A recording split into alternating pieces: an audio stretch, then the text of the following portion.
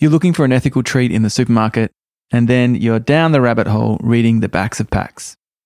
Chocolate makers Loving Earth make it easy. Their gorgeous chocolate satisfies more than the taste buds. The whole DNA of the company centers around regenerating the planet. They source their cacao from the indigenous Camito Ene cooperative in Peru, who they've been working with for over a decade. And to top it off, the packaging is home compostable. Loving Earth is a company that is big on looking after the planet. They're called Loving Earth for a reason. Check them out at your local grocer or health food store.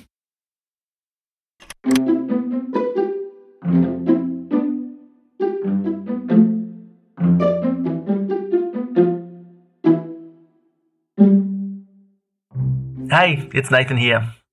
This episode, I got to speak with leadership expert Gail Hardy. Gail is co-founder of Global Leadership Foundation, and she works with boards and senior leaders all over the world in organisational change, emotional health, resilience building, and leadership transformation. Gail is one of our guest facilitators on the Small Giants Academy Mastery of Business and Empathy program. If you don't know about that, you absolutely should. It's also a transformative leadership experience, which is in its second year running now and having incredible impact. You can learn more about that over at smallgiants.com.au. In fact, expressions of interest for the 2023 cohort are currently open, so you should go check that out. Gail has worked closely with Small Giants for many years now, and it was wonderful to hear more about how she's come to be doing the work that she does.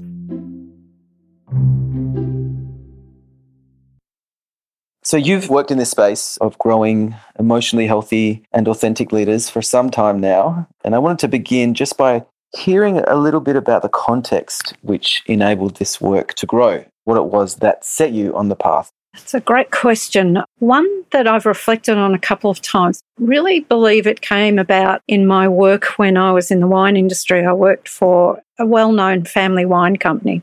And what hit me was when I was interviewing the children in the family, 4 sons, what occurred was that as I asked them about their work and what they wanted in their lives as leaders, and they all had roles in the organisation, they each expressed that perhaps what they were doing wasn't entirely the choice they wanted. And I think in most family companies, we certainly know that things happen where you are expected to take on a role. And so what I was very aware of was these people were doing great work. They were good leaders. However, each of them in their own way was missing the connection. Didn't feel quite complete. And what I also was conscious of is that when we do the work we love, then we give what we call discretionary effort. There's always more that we find time to do or time to give.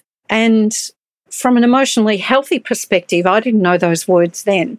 But what I realised was that people weren't quite giving their all. There was something getting in the way. And so I went on a path very much around looking at, well, what do genuine, authentic leaders look like? And my word authentic is not the word that I think gets used in the same context. Authentic for me is, it's not about just showing up and telling people this is who you are and bad luck if you don't like me.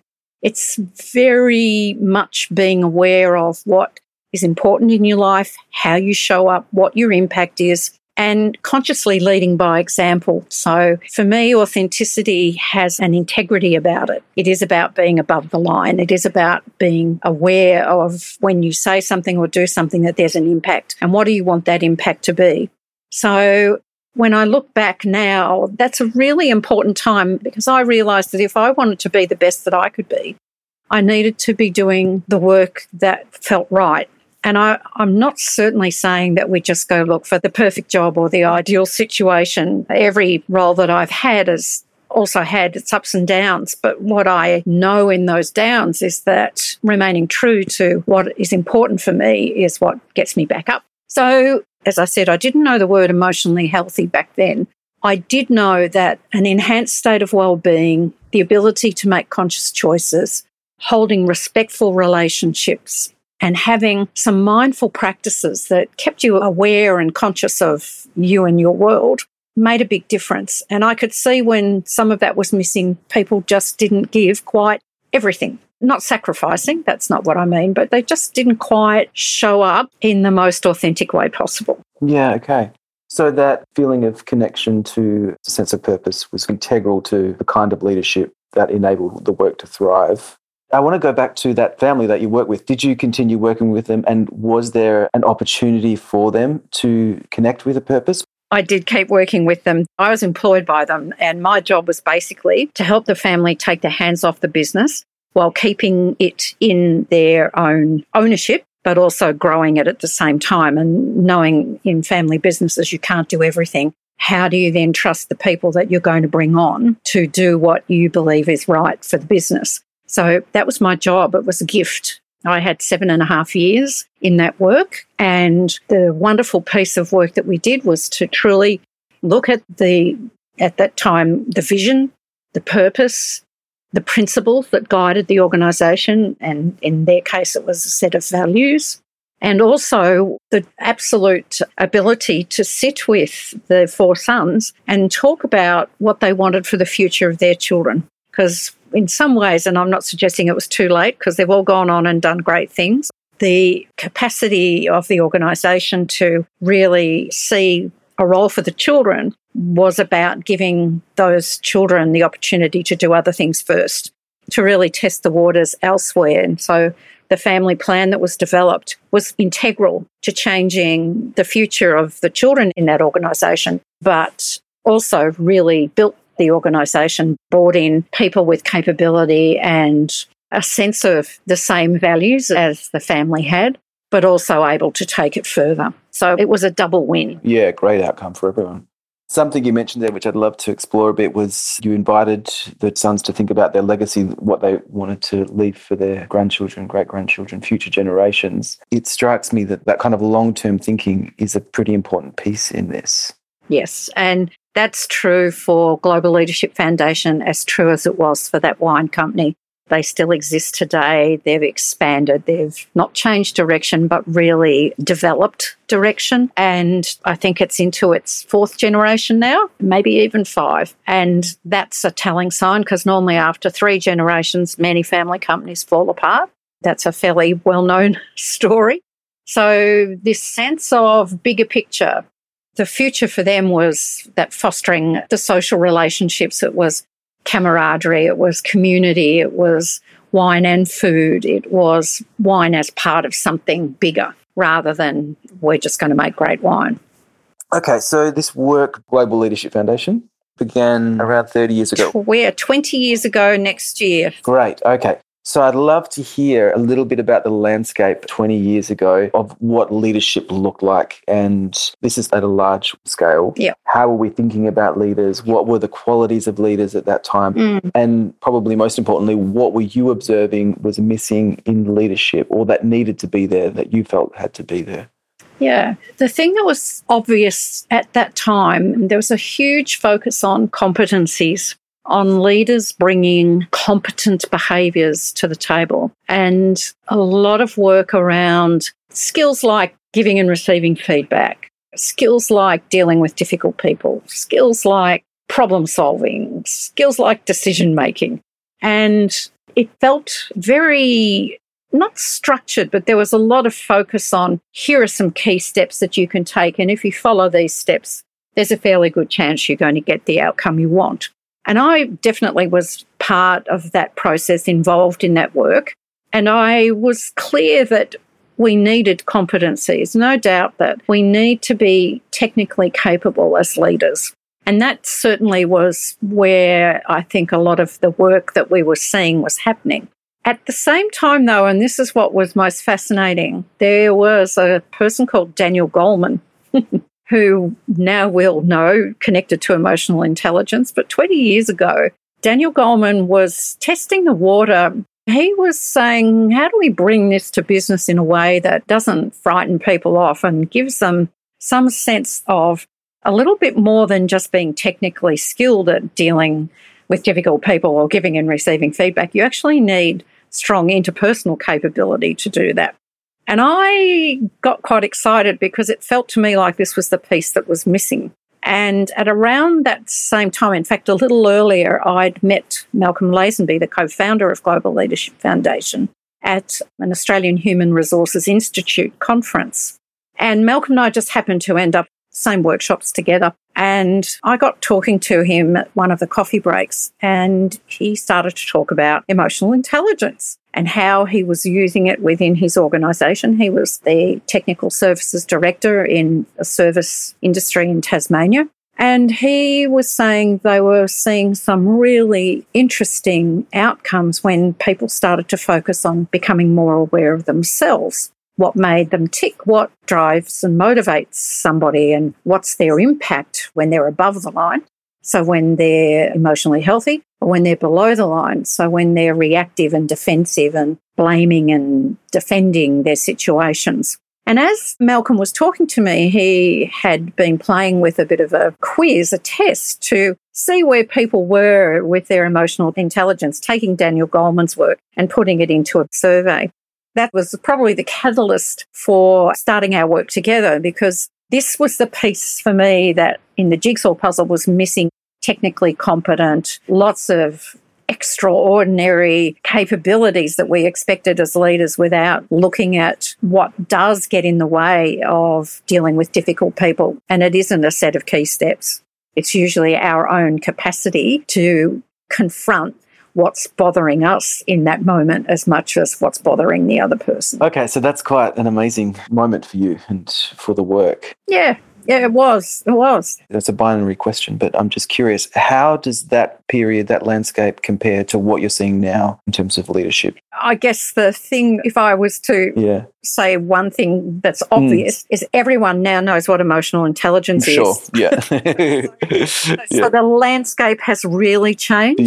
Yeah. And what we now see is definitely much more of a focus on who am I? What drives and motivates me? How do I show up? What is the impact that I have around me? How can I be more effective as a leader? Not how do I just get more efficient? So we're starting to see much more of and I don't want to say it's an individual focus, but it is more about what drives and motivates me, what makes me tick, and what's the impact that I have on others. So for us, that's the adaptive piece as well. When we start to know who we are and what we do and why we do it, we're far more conscious and more able to adapt in situations because we already know what some of those triggers are. Yeah. So we're certainly starting to hear the word adaptive being used, this constant thinking about, okay, the world isn't constant. Things do change. It's ambiguous. There's a lot of chaos. What does that mean for me if I am a leader? What do people expect of me in those situations? How do I adapt? How am I flexible? What is it that I need to do to drive and motivate and support others to be the best they can be as well? Oh, that's so interesting, that relationship between self-awareness and adaptability. I hadn't considered that, but obviously it's quite clear. Yep. So did you notice that, I guess, over these very tumultuous few years that we've had, the leaders that did get through the period and thriving again or on their way to thriving, and those who perhaps didn't? That's another good question, Nathan. We've noticed a couple of things. I think the first thing is that we've been measuring emotional health now in leadership for 15 years. So when I talk about emotional health, again, it's an enhanced state of well-being, conscious choices, mindful practices, respectful relationships. And we have a profile that enables us to measure where people are on the emotional health levels. And it can be self-generated or it can be done in a 360 environment. Certainly these last 3 years, both from a data perspective but also from a narrative, even our most emotionally healthy leaders have said they've really noticed how they spike down. Just dropping in emotional health, they notice the difference between when I'm above the line and I'm conscious of the choices I'm making versus that reactive, we're put in lockdown, oh my God, what do I do now? That sort of sense of really trying to understand what's going on and knowing that there's not much chance of understanding this chaos. So viruses, they're certainly not predictable. And so if we move into this, I'm going to try and control everything in my space, we know that we just become more and more disheartened. So We've heard them tell us that things have dropped a level in some ways in that case, but they know they can come back. So they know with the practices they have in place, they know the fact that they're aware of their own triggers, that they have more capacity to come back up above that line. Are there signs similar or quite unique to the person in terms of when people find themselves below the line, the things that they're observing in themselves? No, they're pretty similar. What are they? So we use 4 words to describe below the line. So we move into blame, we move into defend, we move into deny, or we move into justify. And a very interesting example would be our loved ones. When they press our hot buttons, generally it doesn't take much for us to react. And I often talk to leaders, particularly if they've got adolescents. And we'll remember even as adolescents ourselves that it didn't take much for a parent to press the button or for us to press the button, and off we went. So it's normal and natural to react, and we wouldn't want it any other way, because what we know is once we understand what our reactions are, we can manage them. So defending, denying, blaming, justifying usually come when we feel threatened, when we feel uncomfortable, when we're unhappy, we're uncertain, we think about lockdown. There were many, many different reactions to being locked down, from blaming all sorts of people for all sorts of things that had nothing to do with the virus. Other people just literally withdrawing and going and hiding and hoping that somehow it all goes away. So our reactions generally are about trying to stay safe, trying to stay protected. Usually they're inappropriate reactions for the moment, and they usually don't get us what we want. Normally what happens is they exacerbate the situation rather than fix it. Yeah, okay. These experiences aren't unique to leaders. They're common to everyone, what you're describing now. Exactly. I just want to step back a bit and talk about this word leader, because we've just been talking about it with some assumptions, I suppose. And I know conversations around leadership, people can feel excluded from them because I guess the definitions of leadership that we have in our culture is quite exclusive to business or the political realm. But I'm wondering if, first of all, how you define leadership or a leader and in what context we're talking about the leader today and in your work. So very broadly, our definition of leadership is that if anybody has anyone else following them, then they're leaders. And when I say follow, I don't mean walking behind them. I mean watching them. I mean observing them. So frankly, in our world, everyone's a leader. It's very rare that there wouldn't be somebody who is being observed by another to watch what they're doing or how they're responding. I get really concerned when we have what we have generally roles. So we end up saying this is a leadership role. And really what that tells me is that it's a person with some level of authority or power or control, whatever it is. And it often has nothing to do with leadership. So they'll talk about the senior leadership team. But frankly, if you look at the senior leadership team, they're usually a group of people that have important and definitive roles that have some sort of level of accountability or responsibility. But I think we'll all know that none of them might ever be called leaders because of the behaviours that you see. So for me, I hate the word senior leadership because it implies somehow that you have to be senior to lead. Yeah, right. I'm generalising now, but often some of the senior leaders can be so ineffective in their roles in terms of how they impact on others, how they adapt and how they engage, how they enable. They're very different traits and characteristics from the roles that they have. Yeah, that's really interesting. And I wonder if we can colour this in a bit by talking about a leader that you think is really effective, whether that's someone that we all know. What is it about them? Yeah. My problem with public figures is that unless you know them personally, they're usually surrounded by spin of some kind. So I don't know Jacinda Ardern personally. I don't know her at all. However, what I do see is the ability to truly understand and engage in ways that meet the needs of the people that she's with. Now, there'll be somebody with another political view that's going to counter everything I've just said. However, what I do see is a genuine response. My sense as I observe her is that she's very conscious of her impact. Now, we can all be conscious of our impact and not be emotionally healthy. However, the dilemma is that we can only hold that consciousness for a very short period of time before we revert. Being emotionally healthy takes practice. It takes self-awareness. It takes mindful practices. It takes the ability to make conscious choices. I'm thinking of a leader who holds that in the world that I work in. The really interesting thing for me is that this person will give absolute commitment to the development of others. So when we talk about true leadership, this is a person who not only leads by example, but continues to learn, who's willing to say, I still don't know everything, who's willing to truly sit in spaces where I know he's very uncomfortable, but also for him and his growth, he said, I need to be in places where I don't feel that I know everything, where I am learning from others, that this is something that will benefit me and benefit my organisation. I see him constantly continuing to learn. My big feeling is, how does someone achieve that level of vulnerability? How do they hold that without it being seen as a weakness? You know, those things in our culture, especially for people in powerful positions, they start to reveal those things about themselves, and there is a suggestion that they're not really in control. There's a weakness there. So how do we hold the two things? That's a big question. It's a big question. First of all, he absolutely knows what drives and motivates him. And he would honestly tell you that one of the things that he tends to be is a glass half empty. So he'll often say, you know, my first thing I'll think about is all of the consequences and the risks, the things that can go wrong, rather than thinking about what's possible.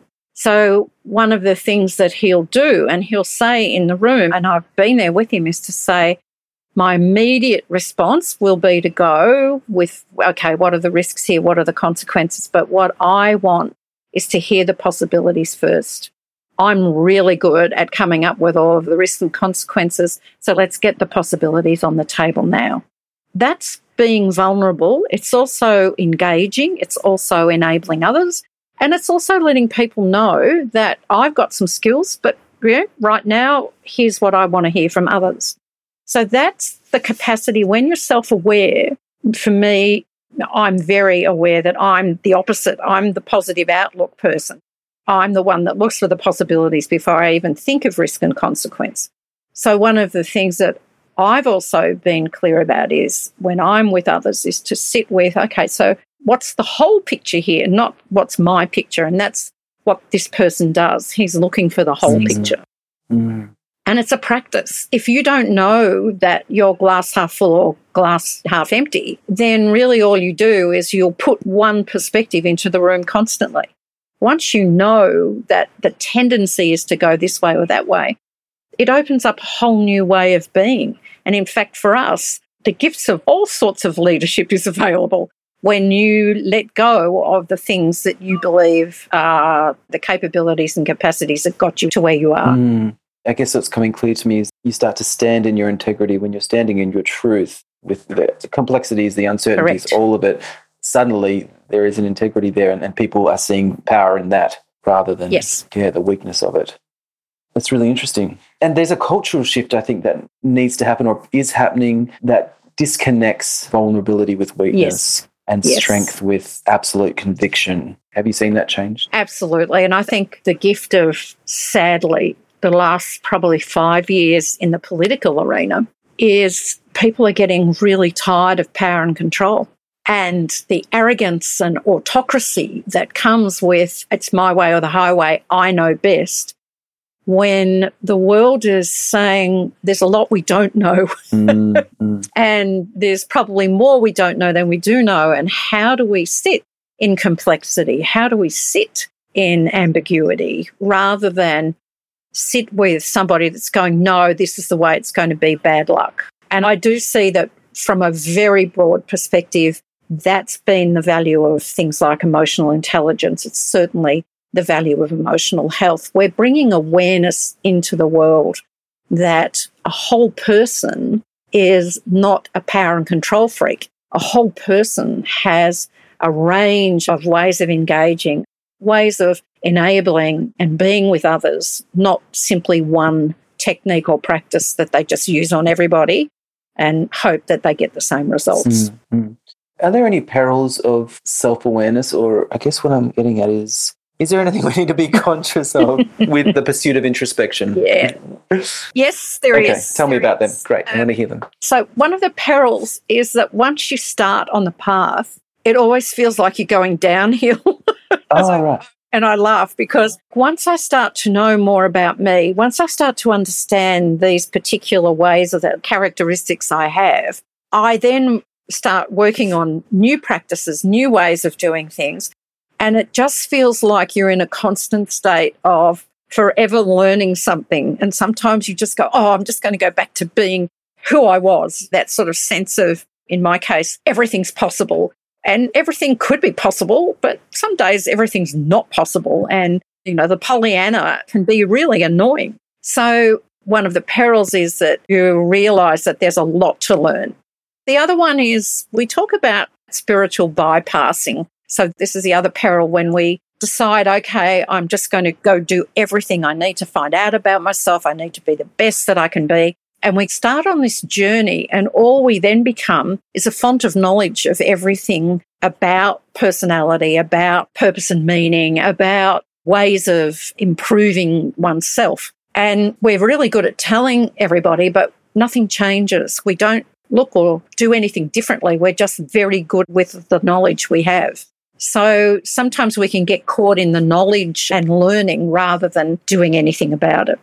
That's so interesting. I find that to be true in my experience. So it's good to be reminded. Yeah, it's a good one for me. I see it a lot, the world that we're in at the moment, because a lot of people are taking significant personal journeys. And we have this little motto of awareness. You build awareness, then you need to accept that something needs to change. And only then can you take action. Without acceptance, you just keep getting the same old results that you had before. Yeah. Nothing changes. So that acceptance that I can be more effective, I can be more enabling, I can be more engaging, means then that I'm more willing to try new ways as a leader. And it makes me think that the things not changing is a pretty revealing indicator of this. It says a lot about what's going on. Yeah. Yes, it's the one thing. And look, I'm not immune to it. It's really easy for me to have a conversation like this with you and say all the right things. Yeah. And then people will listen to it and go, oh, yeah, but you don't know her. Right. And so for me, I have to be in integrity here. Malcolm and I will say to our clients that if they don't see us doing the work, how can we expect anybody else to do the work? It's not possible. So without showing up in an emotionally healthy way, I can't expect anybody else to be in that space. So that makes me think maybe we can chat a little bit more about the challenges have been in your own leadership journey, and what have the learnings been in your journey. You've mentioned a couple, the kind of glass half full and trying to see the whole picture, which I loved. Anything else come to mind? There's two things that come to mind. Great. One is the imposter syndrome is alive and well. I still struggle to see myself as the capable, enabling, authentic leader that other people give me feedback that I am. So sometimes I keep going, is that really me? It's taken quite a while to sit with that, and I'm totally grateful to receive that sort of feedback. And at the same time, I find that little inner critic that lives inside me, it's much smaller than it used to be. But it'll still be there on my right shoulder going, no, they're just saying that. So that's... What have you learnt about that inner critic? How have you made it get smaller? Yeah, I have an inner coach. So somatically, I do this with some of the people I work with. My inner critic lives on my right shoulder, so it talks into my right ear. As soon as I hear the inner critic, I physically put my left hand on my left shoulder to call on my inner coach. So it's a physical practice that really helps. The brain gets confused. So as soon as I touch my left shoulder with my left hand, my inner critic stops talking. Simple practice, but it definitely works for me. And the inner coach then speaks. Yeah. The inner coach has a very different perspective. So the inner coach will say, you need to sit with this feedback right now. Don't even say thank you. Nod gracefully. Oh, that's great. Love that. So The other one, peril, because I'm a thinker and then a doer. So I've got lots of possibilities. I think forward. I've got lots of ideas, and then I just want to make them happen. So in our world, unless I integrate my third center, so my head center is the thinking, my body center is the doing, I need to remember my heart center and connect with my team and bring them along. So it's really interesting and exciting for me to come up with great ideas and just start making them happen. And I also know that without that third center, my emotional health levels are not high. What I'm forgetting and neglecting is to take care of the people around me and also myself by connecting in, by having conversations about this is what I'm thinking, really love your ideas, let's think about how we can work together on this. And that has been a definite learning for me. I think that would be one that resonates with a lot of people who are more individual in getting tasks done and are then required to bring people along the journey. I think that bridging that gap between doing the work on your own and doing the work as a team. Do you have any insights there as to how to do that? So you've got the idea, but before you take any more action, it really is about letting the idea sit and not suddenly going, okay, and now I'm going to make it happen. It's just stopping and reflecting and putting the idea aside and coming back to it. What that does for me is just takes away that enthusiasm that usually generates the action. So I become more reflective around the idea. Doesn't mean I still don't have lots of ideas, but I tend to put them aside and come back to them rather than get engaged in making them happen. Yeah, great. I also wanted to hear a little bit about how we create good organisational culture. And this doesn't have to necessarily be from the leader's perspective, but just kind of general ideas about how we can work well together in teams. Mm-hmm. So there's one big rule for us, one big rule. You can create all sorts of things that you want in your culture, values, inclusivity, or you want a culture of flexibility. And then you define all of those things, which is very natural and what you would want to do when you're looking at culture. The thing that goes missing is that we often don't see organisations aligning their systems and their processes to support that. So I tell the story, I had a CEO who stood up in the room, put his arms out to the whole organisation in the room and said, "We are one team." And this little voice from up the back said, "Does that mean I can park in your car park?" And that is so telling because we talk about one team, then we go to our own little personal car park, or some of us don't even have car parks. There's this real misalignment between what we're saying is a great culture and what we're doing in terms of the systems and processes to support it. For us, it's so telling. We can walk into an organisation and simply by being at the reception desk, if there is one, an organisation that says we're customer-centric and then you have to press a doorbell to get in and then there's a bell you ring because no one's at the desk. You know, all of those things are very telling. If you're going to be customer-centric, then what does that really look like? What are the systems and processes you need to have in place to make it that way? I keep thinking about inclusivity. Having a plan for inclusion is not inclusivity. It's a thing that you do to say that you've got an inclusion plan. What are we really seeing? How are people really included? That's a whole nother conversation. Yeah, it makes me think back to the first conversation we had around the family you were working at and the sons not feeling their purpose within that organisation. And there's a question here I have around, should organisations allow everyone to find their particular purpose in the broader organisational mission and values? How much should we work to create that alignment between the individual and the broader mission? This is a good question. For me, if you've set up an organisation or a business with a purpose, then I would assume you're going to look for people who align with that purpose. It doesn't mean you're looking for everybody to be like you. However, it's really, for me, important that the business thrives through having people who want to be there. And I know Elon Musk telling everybody to come back to work because that's how it's got to be is very different to saying this is what I'm in business for and this is who I'd like and this is how I'd like it to happen. There's something about we can't perhaps give everybody the opportunity to come up with their own meaning and purpose within the context of a business that already has meaning and purpose. It doesn't mean that we can't change and adapt, and it doesn't mean that we shouldn't be open to possibility. But I do think we have to be careful that everyone finds their own little space within an organisation that perhaps doesn't really meet integrity with a person's own values.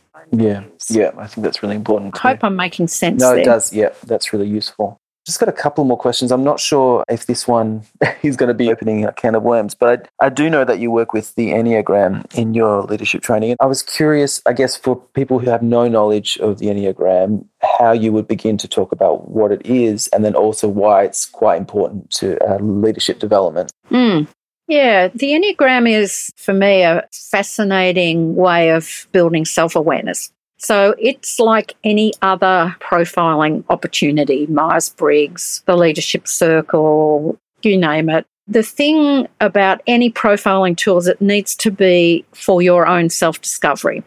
And what the Enneagram enables, probably better than many of those tools, is the opportunity to understand a little bit more about the basic drivers and motivators of the personality. So the Enneagram has 9 broad personality styles or types.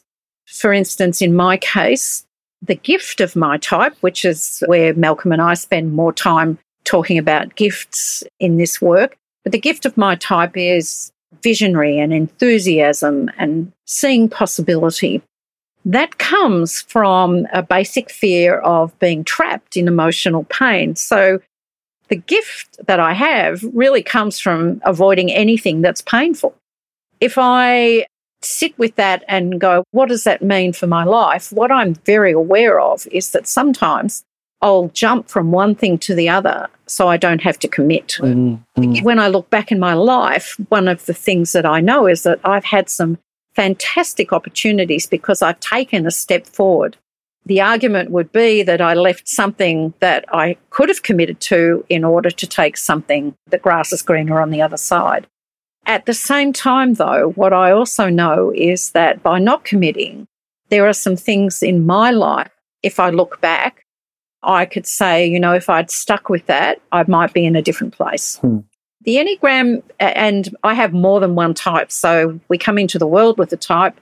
However, our careers, our significant caregivers in our early years, we know that if you're an engineer or an accountant or a lawyer, you're automatically going to be showing up with one particular Enneagram type because the training, in a sense, requires you to be logical and rational and factual. Mm-hmm. So we love the Enneagram because it is a journey of self-discovery. It's not complete or finite. There are millions of ways of looking at it. We have a particular way of looking at it through the emotional health levels.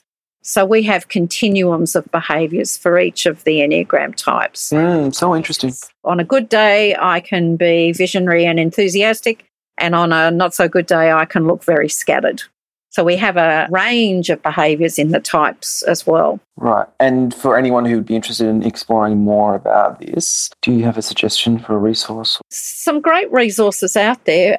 Russ Hudson and Don Riso have written a fantastic book. It's basically the text for the world of the Enneagram. I'm more than happy if people just go to our website. We've got a page on the Enneagram there with some directions to send people to other sources. Just in coming to a close, I'd love to hear is the vision for the next 10 years with the lens of leadership, assuming that we got everything right. We acted on all of the solutions that are available to us. So what does good leadership look and feel like in 10 years' time? What's happening in the world? How we behave with each other?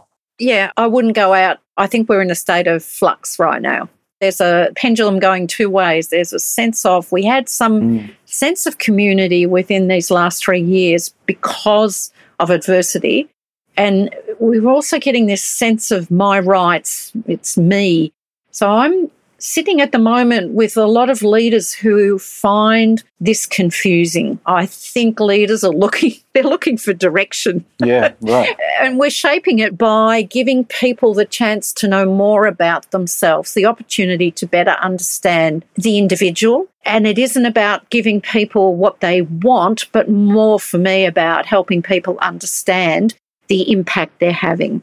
We're starting to see a lot more leaders talking about impact, wanting to understand impact, asking for feed forward rather than feedback. So if you were me, what would you be doing right now, rather than doing something and then saying to people, how did I go? Yeah, interesting. It's a paradox right now, community and individual, and there's not an intersection yet. Good to think about that and reflect on that, because that isn't resolved. We can't really move into what's next. I love that.